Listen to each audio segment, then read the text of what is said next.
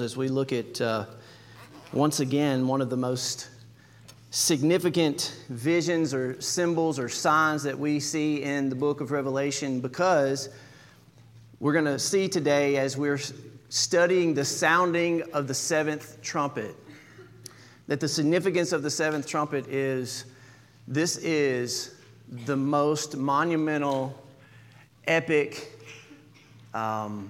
life-changing, world-changing event that will have ever taken place on the face of the earth. That's how significant this passage of Scripture is today. And so if you have your Bibles, let's open them up to the book of Revelation chapter 11, as we spent some time last week looking at the ministry of the two witnesses who I believe are Elijah and Moses, who will return in bodily form, wearing sackcloth, calling the world to repentance during their earthly ministry, which is about 3.5 years long. And we're going to see how they are connected to the calling down of the trumpet judgments and the bowl judgments, and they are given authority to strike the earth with plagues as often as they like. You got this supernatural showdown taking place between Moses and Elijah, and then the beast and the false prophet, and it's going to replay itself out in many ways like it did in the days of the Exodus, as Moses and Aaron stood before Pharaoh and his magicians in those days. And so now we're coming to the pivotal seventh trumpet, the sounding of the seventh trumpet. And so if you have your Bibles, let's just jump right in from Revelation chapter 11 this morning as we look at verses 15 through 19. Revelation 11, 15 through 19. Then the seventh angel blew his trumpet, and there were loud voices in heaven saying, now I want you to pay very close attention to what the people in heaven are saying, this great multitude of witnesses in heaven. Very much like they were in Revelation 7 when we saw the multitude of witnesses waving palm branches in their hands, ushering in the Lord to his return. And this is very similar language, but look at what they say. The kingdom of the world. Now, let me just pause real quick. I don't want to start preaching before I finish reading. Who is in control of the kingdom of the world right now? Satan is. He has authority. It's his world. He's the ruler of the world. He's the prince of the power of the air. He is the deceiver of the whole world lies in the power of the evil one. Remember, so that's why our world in many regards is so just frankly messed up.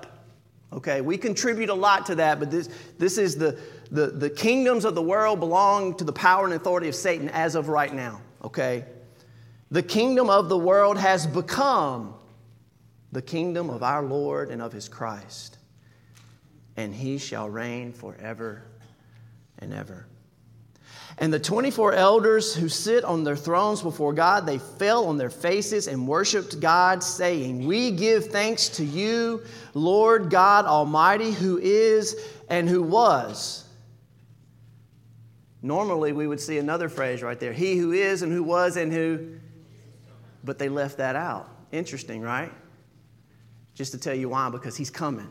This is the passage where he's coming. There's no more is to come. He is coming, right? So to he who is and who was, for you have taken your great power and begun to reign. The nations raged. They gave it their best, right? The beast and the Antichrist and the nations, they raged against the Lord and his Messiah. They tried everything that they could do to come against the Lamb who was slain. But look, but your wrath came. And the time for the dead to be judged, and for the rewarding of your servants, the prophets and saints, all those who fear your name, both small and great, and for destroying the destroyers of the earth. Remember Revelation 9, the Manticore army coming up out of the bottomless pit. Everywhere they go, they just leave a path of what? Destruction. Everywhere they go. He comes to destroy them, to destroy the destroyers of the earth. Then God's temple in heaven was opened, and the ark of his covenant was seen within his temple, and there were flashes of lightning, rumblings, peals of thunder, an earthquake, and heavy hail. So what's happening here in the seventh trumpet? So full disclosure, If you look at my little chart here, see the lightning bolt at the top, the return, the rapture, the resurrection of the dead, and the rewarding of the saints all happen same time. That's the seventh trumpet. Boom. That's what we're about to look at in full detail right now. This is the what? It's the end.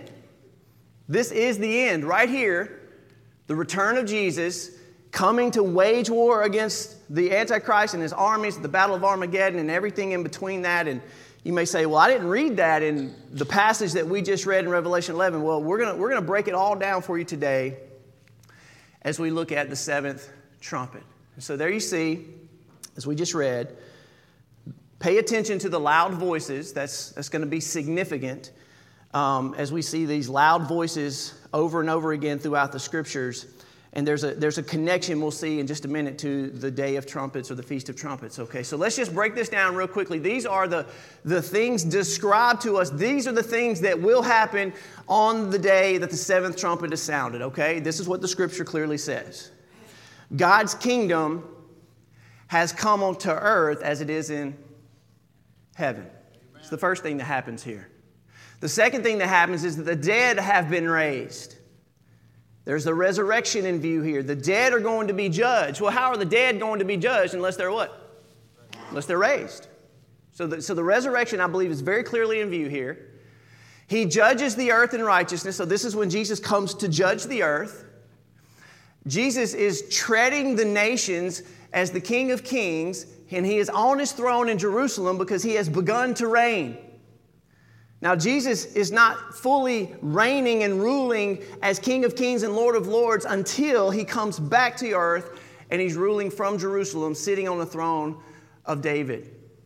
He destroys the destroyers of the earth, and the saints, all of the saints from all time, the prophets, the saints, all servants of God, are at this time rewarded and given their inheritance. That's what's happening here in this passage of Scripture. Now, in Timothy, 1 Timothy 4, this is what Paul says. He says, I charge you in the presence of God and of Christ Jesus, who is to judge the living and the dead by his appearing and his kingdom. Very same language. The author of Hebrews says, for we know that vengeance is mine, I will repay. Again, says the Lord will judge his people. It is a fearful thing to fall into the hands of a living God. So let's recap real quick, because remember, we went through the progression of the 6 trumpets, and I shared with you the purposes or the biblical purposes of trumpets. These are the main primary purposes of the trumpets. And the first 4 are really, or the first 3 are in view with the first 6 trumpets in my estimation. So you got the sounding of an alarm or the giving of a warning. Now remember, the 2 witnesses who are alive during this time, and they're connected to the calling down of the trumpet judgments and even the bowl judgments, and they're wearing what? Sackcloth. And sackcloth is always connected to calling people to repent. So the first 6 trumpet judgments, as devastating as they will be and as terrifying as they will be, they are still giving people a chance and time and opportunity to repent. They're also declaring the appointed feast. The trumpets were given to the people of God to declare the appointed feast. We'll see that in just a minute. They also were declaring a battle cry, a war cry. To rally the troops, you would sound the trumpet, everybody would gather, and it's time to go to battle. And this is ultimately a battle of good versus evil during this time of great tribulation. The trumpets were also given to God's people to gather God's people together. We're going to see that here in full view in just a moment. And then the trumpet was also given to announce the arrival of the king, to blow before the king as his royal procession would head back into the capital city. They would blow trumpets to announce the arrival and the procession of the king. And then they would also blow trumpets when they coronated the king. At the coronation of the king, there was trumpet judgment. So these are some of the biblical purposes of trumpets. And then you can see that in Numbers chapter 10. It says, when you are at war in your land against your adversary who oppresses you, you shall sound an alarm with the trumpets. And it may be remembered before the Lord your God, so you may be remembered, and you shall be saved from your enemies on the day of your gladness also. For your appointed feast and the beginnings of your months, blow the trumpets over your burnt offerings and sacrifices, and your peace offerings, they will be a reminder of you before your God. I am the Lord, your God. So let me just give you the summary of the seventh trumpet. So this is kind of the big picture, and we'll kind of work down from there. Okay, so the seventh trumpet signifies the end of this present age.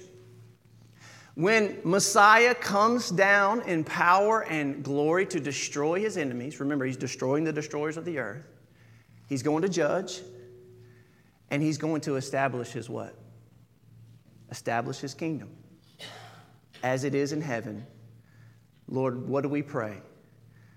Lord, let your kingdom come on this earth. We pray that, and we never stop praying that until he comes, right? And this seventh trumpet is the picture when Jesus comes. All right, now let's talk about types and shadows, because as I've showed you guys time and time again, when we look at the Old Testament, it's going to give us the prophetic pictures and patterns of what we read in the book of Revelation. What's the very first type and shadow in the Old Testament? Well, I'd say this isn't the first, but this is the clearest to me. It's when Joshua fought the battle of Jericho. Let's read that, Joshua chapter 6. Remember, trumpets, seventh trumpet. What's all this business about the seventh? Well, if you're a literate reader of the Bible and you're a follower of the Lord and you're a student of the Word of God, when you hear seven trumpets or the seventh trumpet, immediately your mind should go back to the Battle of Jericho. The Lord said to Joshua, "See, I've given Jericho into your hand with its king and its mighty men of valor. You shall march around the city, all the men of war going around the city once. Do this for 6 days. 7 priests shall bear 7 trumpets." Okay. These are shofars, the ram's horn, before the ark of the covenant. What did we just read in Revelation chapter 11? Then heaven was opened and we saw the what? The ark of the covenant. Do you think that there's a mistake there? Do you think that there's not supposed to be a connection there? Absolutely, there's a connection there. On the 7th day, you shall march around the city 7 times, and the priest shall blow the trumpets. How many trumpets? 7 trumpets. And when they make a long blast with the ram's horn, when you hear the sound of the trumpet, then all the people will shout with a great shout, and the wall of the city will fall down flat. And the people shall go up, everyone straight before him. And then this is how it happened. On the 7th day, they rose early at the dawn of the day. That's interesting. They marched around the city in the same manner 7 times. It was only on that day they marched around the city 7 times. And at the 7th time, when the priest had blown the trumpets, Joshua said to the people, "Shout, for the Lord has given you the city." Amen. And so the people shouted, and the trumpets were blown. And as soon as the people heard the sound of the trumpet, the people shouted a great shout, and the wall fell down flat. So that the people went up into the city, everyone straight before him, and they captured the city. And so we see already in the story of Joshua in the Battle of Jericho that this idea of a 7th trumpet, 7 priests, 7 times, 7 trumpets, and what happens at the blowing of the 7th trumpet in the Joshua's day? The walls come down, and Joshua, who shares the same Hebrew name with who? Yeshua, Jesus. The Lord is our salvation. Joshua leading the Israelites into enemy territory and conquering the city. The first stronghold to fall in the promised land was given over to the Israelites on that day. So there you see a pattern, okay? So that matters, okay? So as we move forward, we're going to see also that there's a connection to what we call Yom Teruah. This is the Feast of Trumpets. Now, guys, I want to encourage every one of you. This is something that has been lost in the North American church. It's really been lost in the church at large. Historically, is that we have forgotten the Feast of the Lord. Go study Leviticus chapter 23, and we need to be reacquainted with the Feast of the Lord. Now, Yom Teruah was called the day of what? Shouting. So you have trumpets are going to be sounding, and you've got people who are going to be shouting, and the whole community of believers is just in celebration and joy during this feast. And we're going to see why this feast is so very important. So the Feast of Trumpets, okay, it's also called Rosh Hashanah, which is the head of the year, the new year. The Feast of Trumpets is connected. Now listen, this is what's so fascinating about the Feast of Trumpets. It's always connected historically to the resurrection of the dead. So a feast day, the Lord gave the Israelites the feasts. Let me tell you why. He gave them to be dress rehearsals.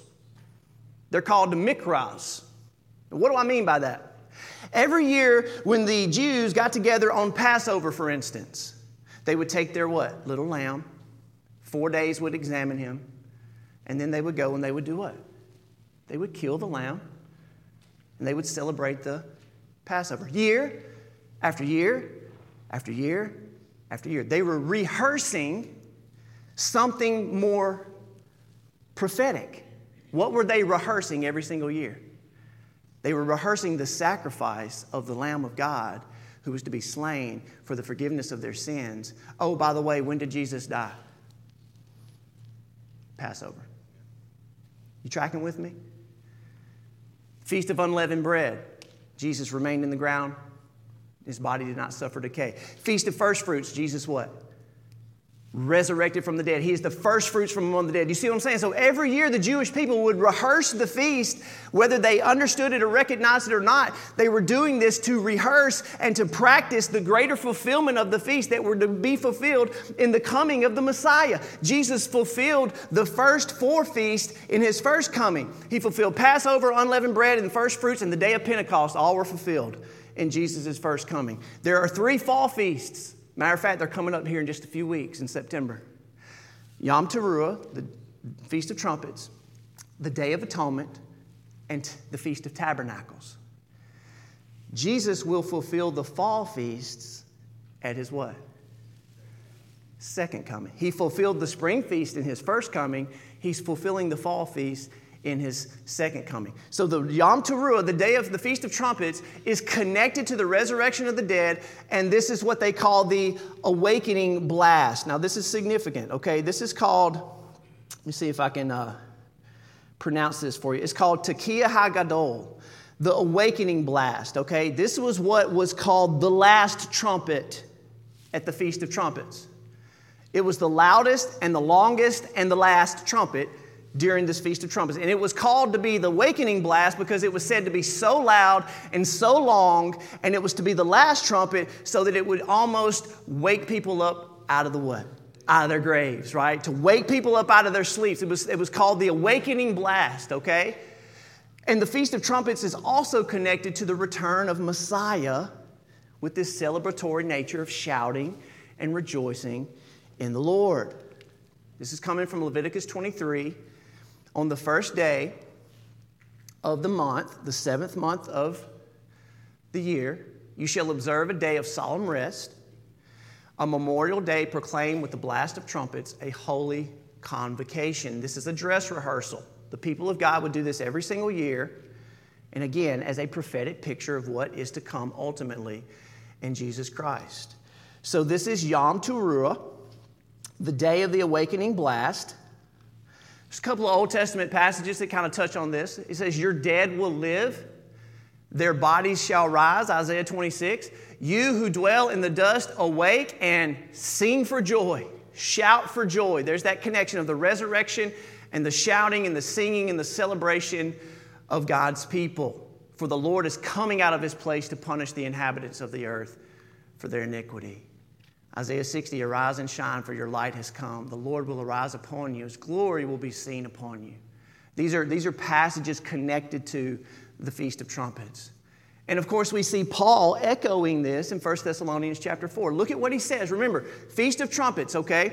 We'll talk more in detail about what it is in just a minute. But these are loud blasts of the shofar trying to wake the whole congregation up and announce the beginning of the new year, and announce the first day of the 7th month, and it was to be a holy day of rest. Paul says, the Lord himself will descend from heaven with a cry of a command, with the voice of an archangel. I have no idea what that sounds like, but I can imagine it's very loud and very distinguishable. And with the sound of the trumpet of God, and the dead in Christ will rise. See, Paul, when he's writing this, he is a literate Jew. He celebrated the Feast of Trumpets every single year. He's connecting the resurrection of the dead and this great shout, this cry, this loud cry from heaven with the Day of Trumpets or the Feast of Trumpets, okay? So let's talk about this idea about the day and hour that no one knows. I hear this all the time from the teachings of Jesus. So let's talk about this real quick, okay? Let's go to Matthew 24, and let's just see what we can discover about this particular passage, because I get this all the time, and I just want to bring some clarity to it, okay? So Matthew 24, in verse 29, he says, immediately after the tribulation of those days, then will appear in heaven the sign of the Son of Man, and all the tribes of the earth will mourn, and they will see the Son of Man coming on the clouds of heaven with power and great glory. And he will send out his angels with what? There's your trumpet, okay? And they will gather his elect. Remember, one of the purposes of trumpets is to what? Gather God's people. So the sounding of the trumpet is gathering God's people from the four winds of the one end of the heaven of the other. And then as you keep reading, look at what Jesus says. When you see all of these things, you know that he is near, even at the very gates. Truly I say to you, this generation will not pass away until all these things take place. But concerning that day and hour, no one knows, not the angels of heaven nor the Son, but the Father only. Okay? And we read that and we say, see, nobody knows when Jesus is coming back. Okay, I agree. Nobody knows the day. Certainly nobody knows the hour. You'll never hear me predict a day. I'm not a date setter. But what did he say just before that? But when you see all these things, you know that he is what? He's close. It's getting nearer. We recognize the signs of his return as it's in the season of his coming. We're not going to know the day or the hour, but we know when it's very what? Very near. And then he goes on to say for us to what? Keep watch. Therefore, stay awake, right? For you do not know on what day your Lord is coming. But know this, if the master of the house had known what part of the night in the thief was coming, in other words, the general season of when Jesus was returning, he would have stayed awake and would not have let his house be broken into. In other words, we're called to stay awake, to be observant, to discern the signs of the times. Therefore, you also must be ready, for the Son of Man is coming in an hour you do not expect. So what's this idea about the day and the hour? Well, as I began to look at the Feast of Trumpets, there's an interesting little dynamic about this feast. Okay, there's 7 feasts of the Lord given to Israel. 6 of the feasts have a dedicated day on the calendar. You know exactly which day it's going to be each year.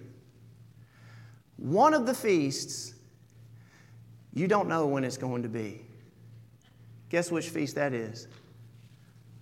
The Feast of Trumpets. Do you know why you don't know when the Feast of Trumpets is going to be every year? It's because the only way that you could determine when the first day of the 7th month was here, which was the beginning of the new year for Israel, was that you had to send 2 witnesses out into the early morning sky, just before dawn. And they would go and observe the sky, and what were they looking for? They're looking for the new moon. Now, we have modern day calculations, so we know when the new moon will emerge in the night sky today. Did they have those modern calculations back then? So how did they know when the Feast of Trumpets began? How did they know which day the Feast of Trumpets would be? They didn't. They knew about when the Feast of Trumpets would begin. So let's say it's the day before the showing of the new moon. They would send their 2 witnesses out there into the early morning sky, and they would wait to see the new moon emerge in the sky. And if they didn't see it, they said it's not the day. They would go back. Then the next day, they would go back out to look for the emergence of the new moon. In other words, what Jesus is talking about in Matthew 24, he's saying just like it was in the Feast of Trumpets, nobody knows the precise what? Day. Because it's something that you must what? Observe in the sky. It's the only of the 7 feasts that's the only way you could determine when the Feast of Trumpets began. was by observing the night sky. And that's why he's alluding to this time of Feast of Trumpets when he's saying nobody's going to know the exact day or the hour, just like nobody knew the exact day or the hour when the Feast of Trumpets began, because you had to wait for the new moon to emerge. But Jesus didn't say we wouldn't know when he was coming. He just said you wouldn't know the exact day. But he said you would know when my return is very, very near. In Hebrew, it's called the hidden day. Very, very interesting. You can go find more about this if you want to go chase that one down a little bit. And so during this hidden day, the high priest would send 2 witnesses out to observe the night sky, as I said, to try to find out if the new moon was emerging in the night sky.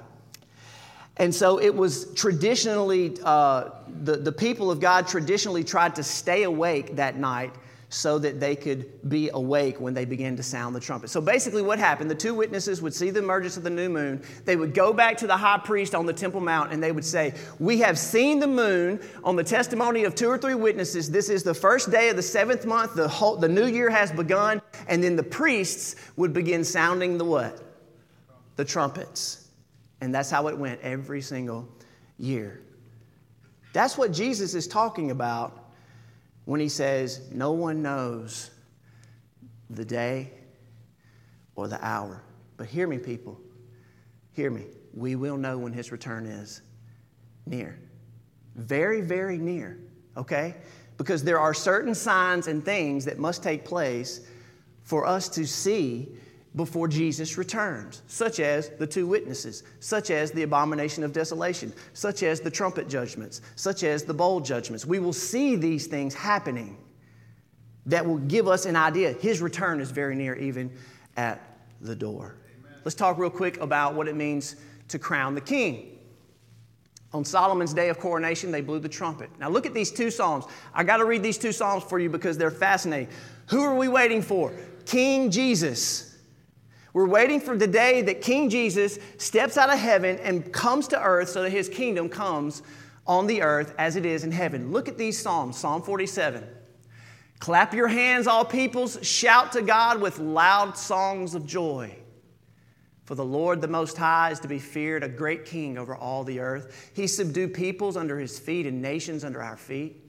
He chose our heritage for us, the pride of Jacob whom he loves.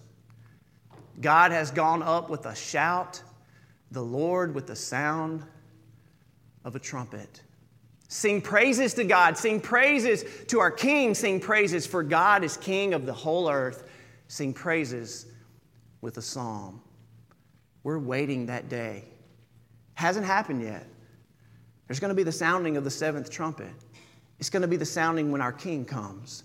And we're going to sing praises to our God. God reigns over the nations and sits on his holy throne. Fascinating. Now look at Psalm 98.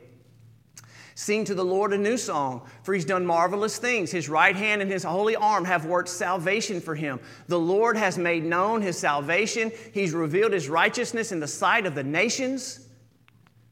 He has remembered the steadfast love and faithfulness to the house of Israel. All the ends of the earth have seen the salvation of our God. Has the whole earth seen the salvation of our God? Hasn't happened yet. Make a joyful noise to the Lord, all the earth. Break forth into joyous song and sing praises. Sing praises to the God, to the Lord with the lyre and the sound of the melody with trumpets and the sound of the shofar, the horn. Make a joyful noise before the King, the Lord, before the Lord, for he comes to judge the earth. So this trumpet business, guys, is all throughout the Old Testament, all throughout the New Testament. Now, just like Joshua gave us a prophetic pattern of the 7th trumpet, we also have the ultimate theophany. That's just a fancy word for God appeared to mankind. Amen. He did that at Sinai. We need to be familiar with Exodus and Mount Sinai. The theophany of the Lord at Mount Sinai is the most complete prophetic pattern of the return of Jesus to the earth. Remember, when the Lord came down on Mount Sinai, he came in human form. Did you know that? Moses and the elders saw the form of the Lord. Who's the image of the invisible God? Jesus. Jesus was the one who came down on Mount Sinai to touch the earth. What happened on that day? Again, you see here that in Revelation 11, look at the language. There was lightning, rumblings, peals of thunder, earthquake, heavy hail. Well, that's what happened on Sinai. On the third day, the Lord will come down on Mount Sinai in the sight of all the people. And on that third day, when morning came, there was thunder and lightning. Thick cloud was on the mountain, and a very loud blast of the ram's horn went out. Again, a trumpet blast. So that all the people in the camp trembled. Okay, this is such a loud blast of the trumpet that the people are trembling at the sound.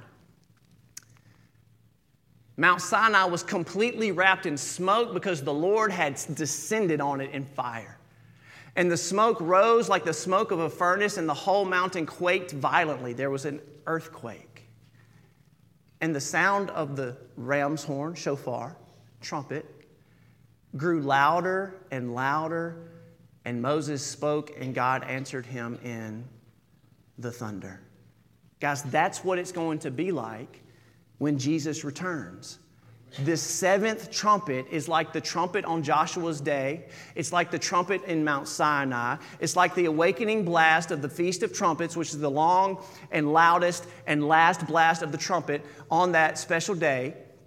And the Lord descended to the top of Mount Sinai. This is the day that the Lord came down.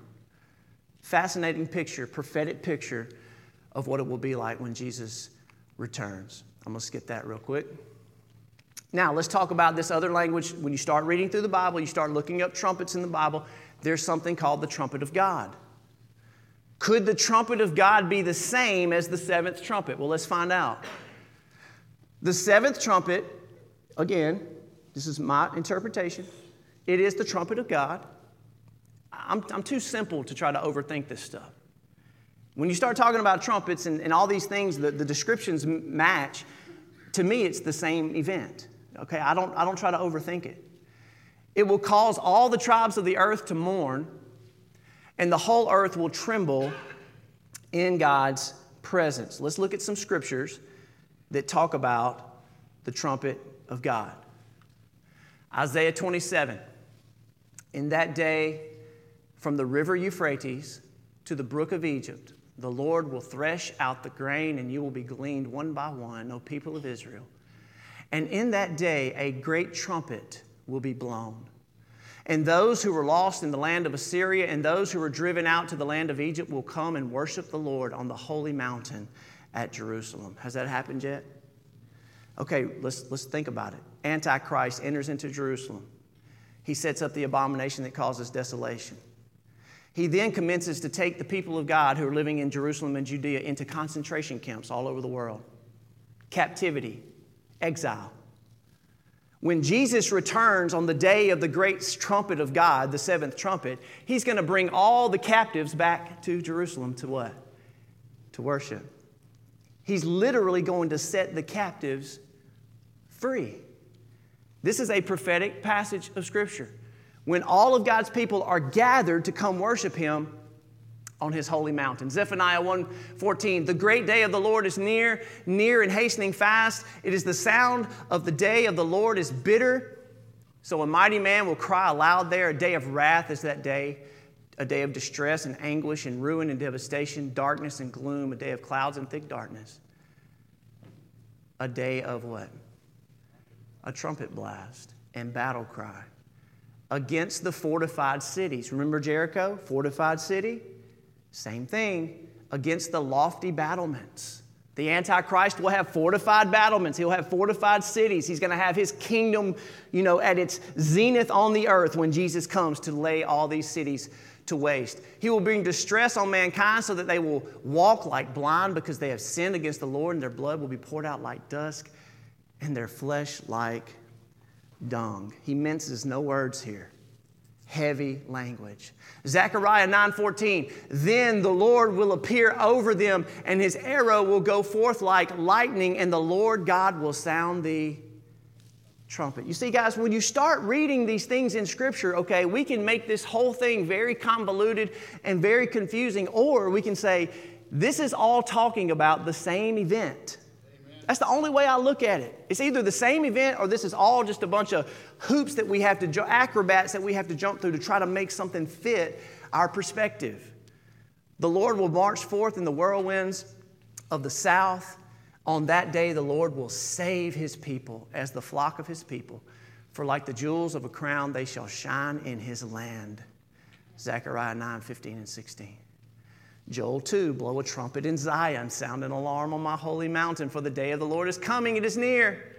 Here comes the Lord, he utters his voice before his army. For the day is great and awesome, who can endure it?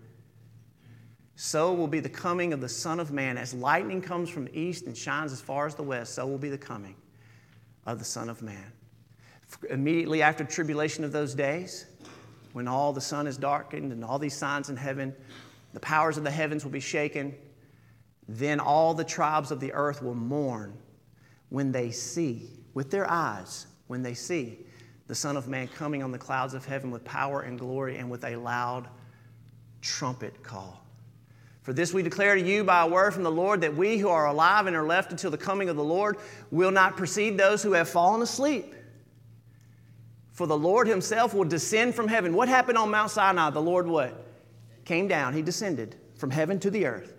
For the Lord himself will descend from heaven, come down with the cry of a command and the voice of an archangel, with the sound of the trumpet of God. All this language is intentional.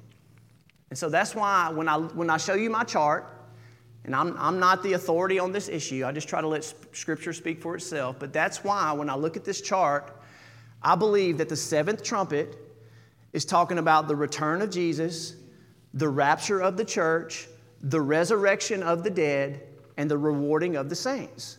All of those things are always connected. They're always together in Scripture. The rapture of the church is always connected to the resurrection of the dead. Every single time. These things are also connected to getting our great reward. Okay, so all of these things, I believe, are connected. Let's take a look at some of these a little bit more in detail. So we've got the day of shouting. We've got Mount Sinai. The time of Joshua gives us a picture of what's happening. We've got the trumpet of God that's all throughout the Old Testament and the New. And then Paul tells us, he gives us another timestamp. The Apostle Paul says that we will be changed and the dead will be raised at the what? Last trumpet. How many trumpets do we have in the book of Revelation? Which one is this? It's the last one. There are no more trumpets after this. Oh, but wait, Brother Marcus, Paul wrote this like 20 years or 40 years before John wrote Revelation. He didn't have any idea about the seven trumpets. Did he know about Joshua's day? Did he know about the seven trumpets in Joshua's day? Did he know about all the great trumpet calls in the Old Testament? Absolutely. Did he know Jesus' teaching? Absolutely. That's not an argument, guys. When Paul says the last trumpet, he means what? The last trumpet. How can there be another trumpet after the last trumpet? I've never heard anybody be able to explain that to me yet. When he says the last trumpet, he's talking about the last trumpet. This is the seventh trumpet. So we have this happens on the last day when God resurrects the righteous in glorified bodies and he gathers his people to himself. Let's talk about this in the last trumpet. Now remember, in Revelation 10, John is told that at the sounding of the seventh trumpet, the mystery of God would be what? Fulfilled. There would be no more delay. No more delay. What's the thing that we struggle with as Christians today, guys? Lord, why won't you just come back? Lord, how much longer do we have to what? Wait. Are you struggling with that? I struggle with that sometimes. God, why don't you just come on back and let's get on with this? Why do you delay? Why do you tarry? Oh, well, he tells us that at the sounding of the seventh trumpet, there will be no more delay. He will tarry no longer. Amen. He's coming. Amen. 1 Corinthians 15. We have been born in the image of man of dust. That's Adam. We will also bear the image of the man of heaven. Praise God. That's Jesus. I tell you this, brothers, that flesh and blood cannot inherit the kingdom of God. Guys, you cannot enter into God's kingdom in these mortal bodies. Amen. Ain't going to happen. Right. Nor does the perishable inherit the imperishable. Behold, I tell you, a mystery. We shall not all sleep. It's a euphemism for death. But we will all be what? Changed. That's a promise. When?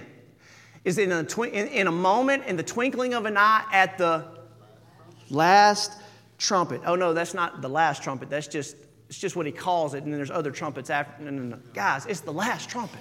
Amen. We will be changed, and then it gives us another time stamp. And the dead will be, when are the dead raised? On the last day, at the last trumpet. Very, very clear. We will be raised imperishable. Why do we have to be raised imperishable and receive new bodies? Because we're getting ready to inherit the kingdom, because His kingdom is coming. For the Lord Himself will come down from heaven. Amen. Now, I want to spend just a second here. Again, this is the classic rapture passage of the church. We're called up together to meet the Lord, but who else is being raised up? The dead are being raised. Okay? Look at what it says. We are called up together with them, those who are getting resurrected bodies, in the clouds. Key word right here, to meet. To meet the Lord in the what? Guys, that word air is just the atmosphere. We're meeting the Lord where? In the atmosphere. Now, that word meet is significant. Let me tell you why. It's only used 3 times in Scripture. It is a specific word that Paul uses. And let me tell you what it is. It's the word apentesis. Apentesis. This is what the word literally means. It's a specific word. The word is used only to describe a group of people who goes out to meet a caravan or a king or a returning army and to usher them where? Back into the city. Look at what it says. Matthew 25. The virgins in Matthew 25. At midnight there was a cry. Here is the bridegroom. Come out to meet him. And while they were going to buy, the bridegroom came, and those who were ready went in with him to the marriage feast, and the door was shut. Here's the picture of the 10 virgins. The virgins that were awake and prepared, they heard the cry, the bridegroom is what? He's coming. Let's go out to meet him as we welcome him back for the marriage. That's what that word means. Oh, well, Paul does it again in Acts 28. Look at what it says. And there were brothers in Rome, and when they heard that Paul and his group was coming to Rome, they came as far as the Forum of Appius and the 3 taverns to what? Meet us. And on seeing them, Paul thanked God and took courage, and then we came into Rome. It's the same word, and it's a specific word that means you go meet someone to only come back with them at the very same time. It doesn't mean you go meet somebody to go away. You go meet them to come back. That's what Paul says in 1 Thessalonians chapter 4. And again, we see this over and over in Jesus' teaching. And just in case you were in doubt of when the resurrection takes place, Jesus tells us when the resurrection takes place. He says, "This is the will of my Father, that everyone who looks on the Son and believes in Him should have eternal life, and I will raise him up on the..." Now, is there another day after the last day? So our resurrection takes place on the last day. I don't see how anybody can get around that, guys. It takes place at the last trumpet on the last day when the dead are raised imperishable so that we can inherit the kingdom. Again, Jesus, all of these scriptures are so relevant. Look at what He says. This is an amazing parable. The one who sows the seed is the Son of Man, and the field is the world, and the good seed is the sons of the kingdom. And the weeds are the sons of the evil one, and the enemy who sowed them is the devil. The harvest is the end of the age. When is this final harvest, this final gathering of God's people? End of the age. The reapers are angels. The weeds are gathered and burned with fire, so it will be at the end of the age. The Son of Man will send out His angels. He'll gather out of His kingdom all the things that cause sin and all the lawbreakers. He's going to throw them into the furnace. But at that time, the righteous will shine like the sun in the kingdom of their Father. He who has ears, let him hear. Amen. We will be sons of the resurrection. We will be equal to the angels as sons of the resurrection. This is fascinating. For I consider the sufferings of this present time are not worth comparing the glory that is to be revealed in us. For the creation waits with eager longing for the revealing of the sons of God. Look what it says. The creation itself will be set free from its bondage to corruption and obtain freedom when? It will do this when we will have our adoption as sons and the redemption of our bodies. When will the whole creation be set free from bondage to corruption?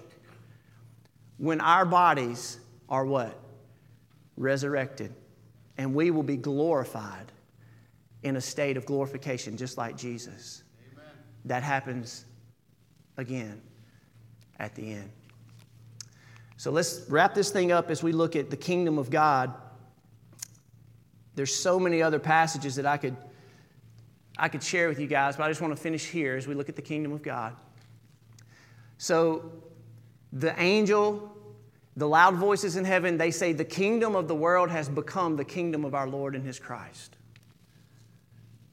The kingdom of the world has become the kingdom of our Lord and His Christ. Remember, what did the devil tell Satan? He showed him all the kingdoms of the world. He said, I'll give you the authority and their glory, for it's been delivered unto me. So right now, the devil has authority over the kingdoms of the world. You see, in Psalm 2, it says, why do the nations rage and the people plot in vain? The kings of the earth, they set themselves against the Lord and His anointed. But then He will speak to them in His wrath and terrify them in His fury, saying, I have set my king on Zion, my holy hill. You are my son. Today I have begotten you. Jesus is coming to establish His kingdom. Then the Lord my God will come and all the holy ones with Him, and the Lord will be king over all the earth. On that day the Lord will be one and His name one. When the Son of Man comes in His glory and all the angels with Him, He will sit on His glorious throne. This is the seventh trumpet when He comes to sit.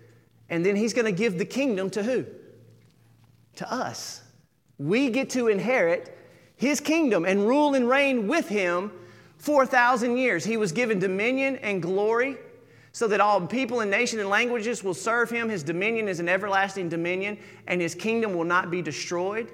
And He gives us the dominion with Him. I could go on, but I want to spend just 1 second looking at the Ark of the Covenant, because I think this is kind of fascinating to me, okay, as I wrap this up. In Revelation 11, verse 19, after we see the description of the seventh trumpet and all the things that are going to happen in connection to the seventh trumpet, it says, then I saw heaven opened, and he saw the Ark of the Covenant. Do you know what the Ark of the Covenant is? It's God's chariot throne. Amen. God has a fascinating throne. Did you know that? It's got wheels on it. The wheels are interchanging with wheels. All the wheels have eyes on them. A lot of people think that it's some type of alien spaceship. You go read Ezekiel 1. We're going to see it in just a second. This is unlike anything that he rides on a chariot throne. I'm serious. That is the Ark of the Covenant in heaven right now is God's what? He sits on it as a throne, but it's also a mode of transportation. You don't believe me? God's temple was open and we saw the Ark of the Covenant. So what is the Ark of the Covenant in the temple of heaven? Well, if you remember, in Revelation 4, it says, I saw that there was a throne in heaven. Psalm 99 says this, the Lord reigns and the people tremble. He sits enthroned upon the what? The cherubim. You ever seen the Ark of the Covenant? Look at the Ark of the Covenant. What was on the Ark? 2 cherubim. He sits upon them. And the first voice, it says, the Lord is great in Zion. He is exalted over the peoples. Exalt the Lord and worship at His holy mountain, for the Lord our God is holy. Amen. Look, guys, listen to this throne. I got to spend some time here. This is fascinating. This is Ezekiel's vision of the throne of God. I saw fire that was bright, and out of the fire went forth lightning, and living creatures darted to and fro, like the appearance of lightning. So these things are just flashing, okay? As I looked at the living creatures, I saw a wheel on the earth beside the living creature. So every living creature has a what? A wheel. It's a chariot. for each of the four of them, and the appearance of the wheels and their construction and the appearance was like the gleaming of beryl, and the four had some likeness, their appearance and construction being as it were a wheel within a, I don't know what a wheel within a wheel is, but it's fascinating. So Ezekiel's trying to describe to us what this chariot throne looks like. He lays the beams of the chambers on the waters. He makes the cloud his chariot. He rides on the wings of the wind. He makes his messengers winds, the ministers a flame of fire. He parted the heavens and came down. Dark clouds were under his feet. He mounted the cherubim and flew. He soared on the wings of the wind. God rides a chariot throne that is called the Ark of the Covenant. Amen. It's fascinating. Daniel 7, his throne was fiery and its wheels were burning fire. What a cool thing. And of course, at the sixth seal, when all the tribes of the earth are running for the mountains to hide, what are they trying to hide from? Fall on us and hide us from the face of him who is seated on the throne. That's the Ark of the Covenant. God is riding his throne out of heaven, coming to earth to judge the wicked, and they're trying to hide. For the great day of their wrath has come. Who can stand? Fascinating stuff. I'm going to ask our praise team to come back up. Guys, if you didn't get anything out of this message today, here's the thing I want you to take home, okay? Everybody in this room, deep, deep down, you have a deep desire that is not going to be satisfied. Stay with me. Listen to me. You want to be healthy and live forever. You're tired of all the sin and the chaos and the evil in the world. You're tired of struggling financially. You're tired of having relationship problems. You're tired of battling pornography and addiction. You're tired of the world and all the confusion and all the division that we see in our world today. You're tired of feeling old and tired and working your job and finding out that there's too much month at the end of your money. You're tired. Everybody's tired of this world. Do you know why? Because everything that you want and that you long for deep, deep down in your heart, that's what heaven is. That's what heaven is, guys. Every time I hear somebody that's struggling, and I try to empathize with you because I've been there too. I have bad days, terrible days. Some days are just like that. Alexander's terrible, horrible, no good, very bad day, right? Some days are just like that. And people are struggling with all kind of different problems and discouragement. And sometimes I just have to look at them and I have to say, listen, everything that you're struggling with right now is the fact that you're not in heaven. And you're going to struggle with these things until God's kingdom what? Till his kingdom comes. It's going to be like this. It's going to be like this. So why did the Lord teach us to pray? Lord, your will be done. Your what? Your kingdom come on earth as it is in heaven. And guys, until the day that Jesus comes on the sounding of the seventh trumpet and we're raised imperishable and given new bodies to inherit the kingdom, until that day comes, listen to me. Every person that you introduce to Jesus Christ and they come to trust in him and become a new creation in Christ, they get to inherit that kingdom. They get to participate in those blessings. They get to have the hope and the promise that you have. I don't know how people get through life without Jesus. Amen. I just don't. It's hard enough with him. It's impossible to get through life without him. Maybe that's why there is so much drug abuse and suicide rates are so high and people are just trying to escape. Because without Jesus, this world has no hope. Amen. So what does that mean for you and me? We have hope. We ought to tell somebody.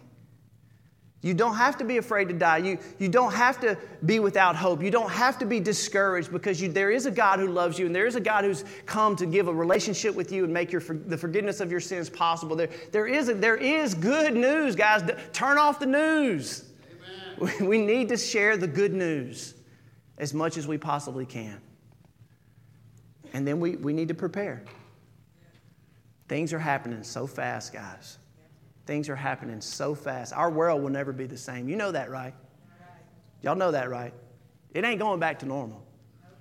So where's it going to go from here? He's coming. We need to be prepared. Will you pray with me today? Father, I just want to thank you so much for opening our eyes to see the promise that we have that on the day of the sounding of the seventh trumpet, your kingdom will come.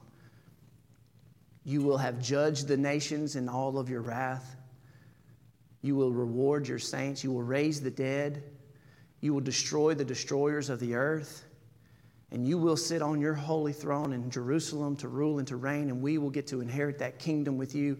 And it will be what we have all been waiting and longing for. The peace and the joy, and no more tears, and no more sorrow, and no more suffering, no more death, no more disease. Lord, that is the day that we are waiting for and we're longing for, but we wait with anticipation, with hope, knowing, God, that until that day, you have given us a reason to live. And that reason is to know you and to make you known. Until you come, Lord Jesus, may we be your witnesses. It's in Jesus' name that we pray. And all God's people said amen. Hey,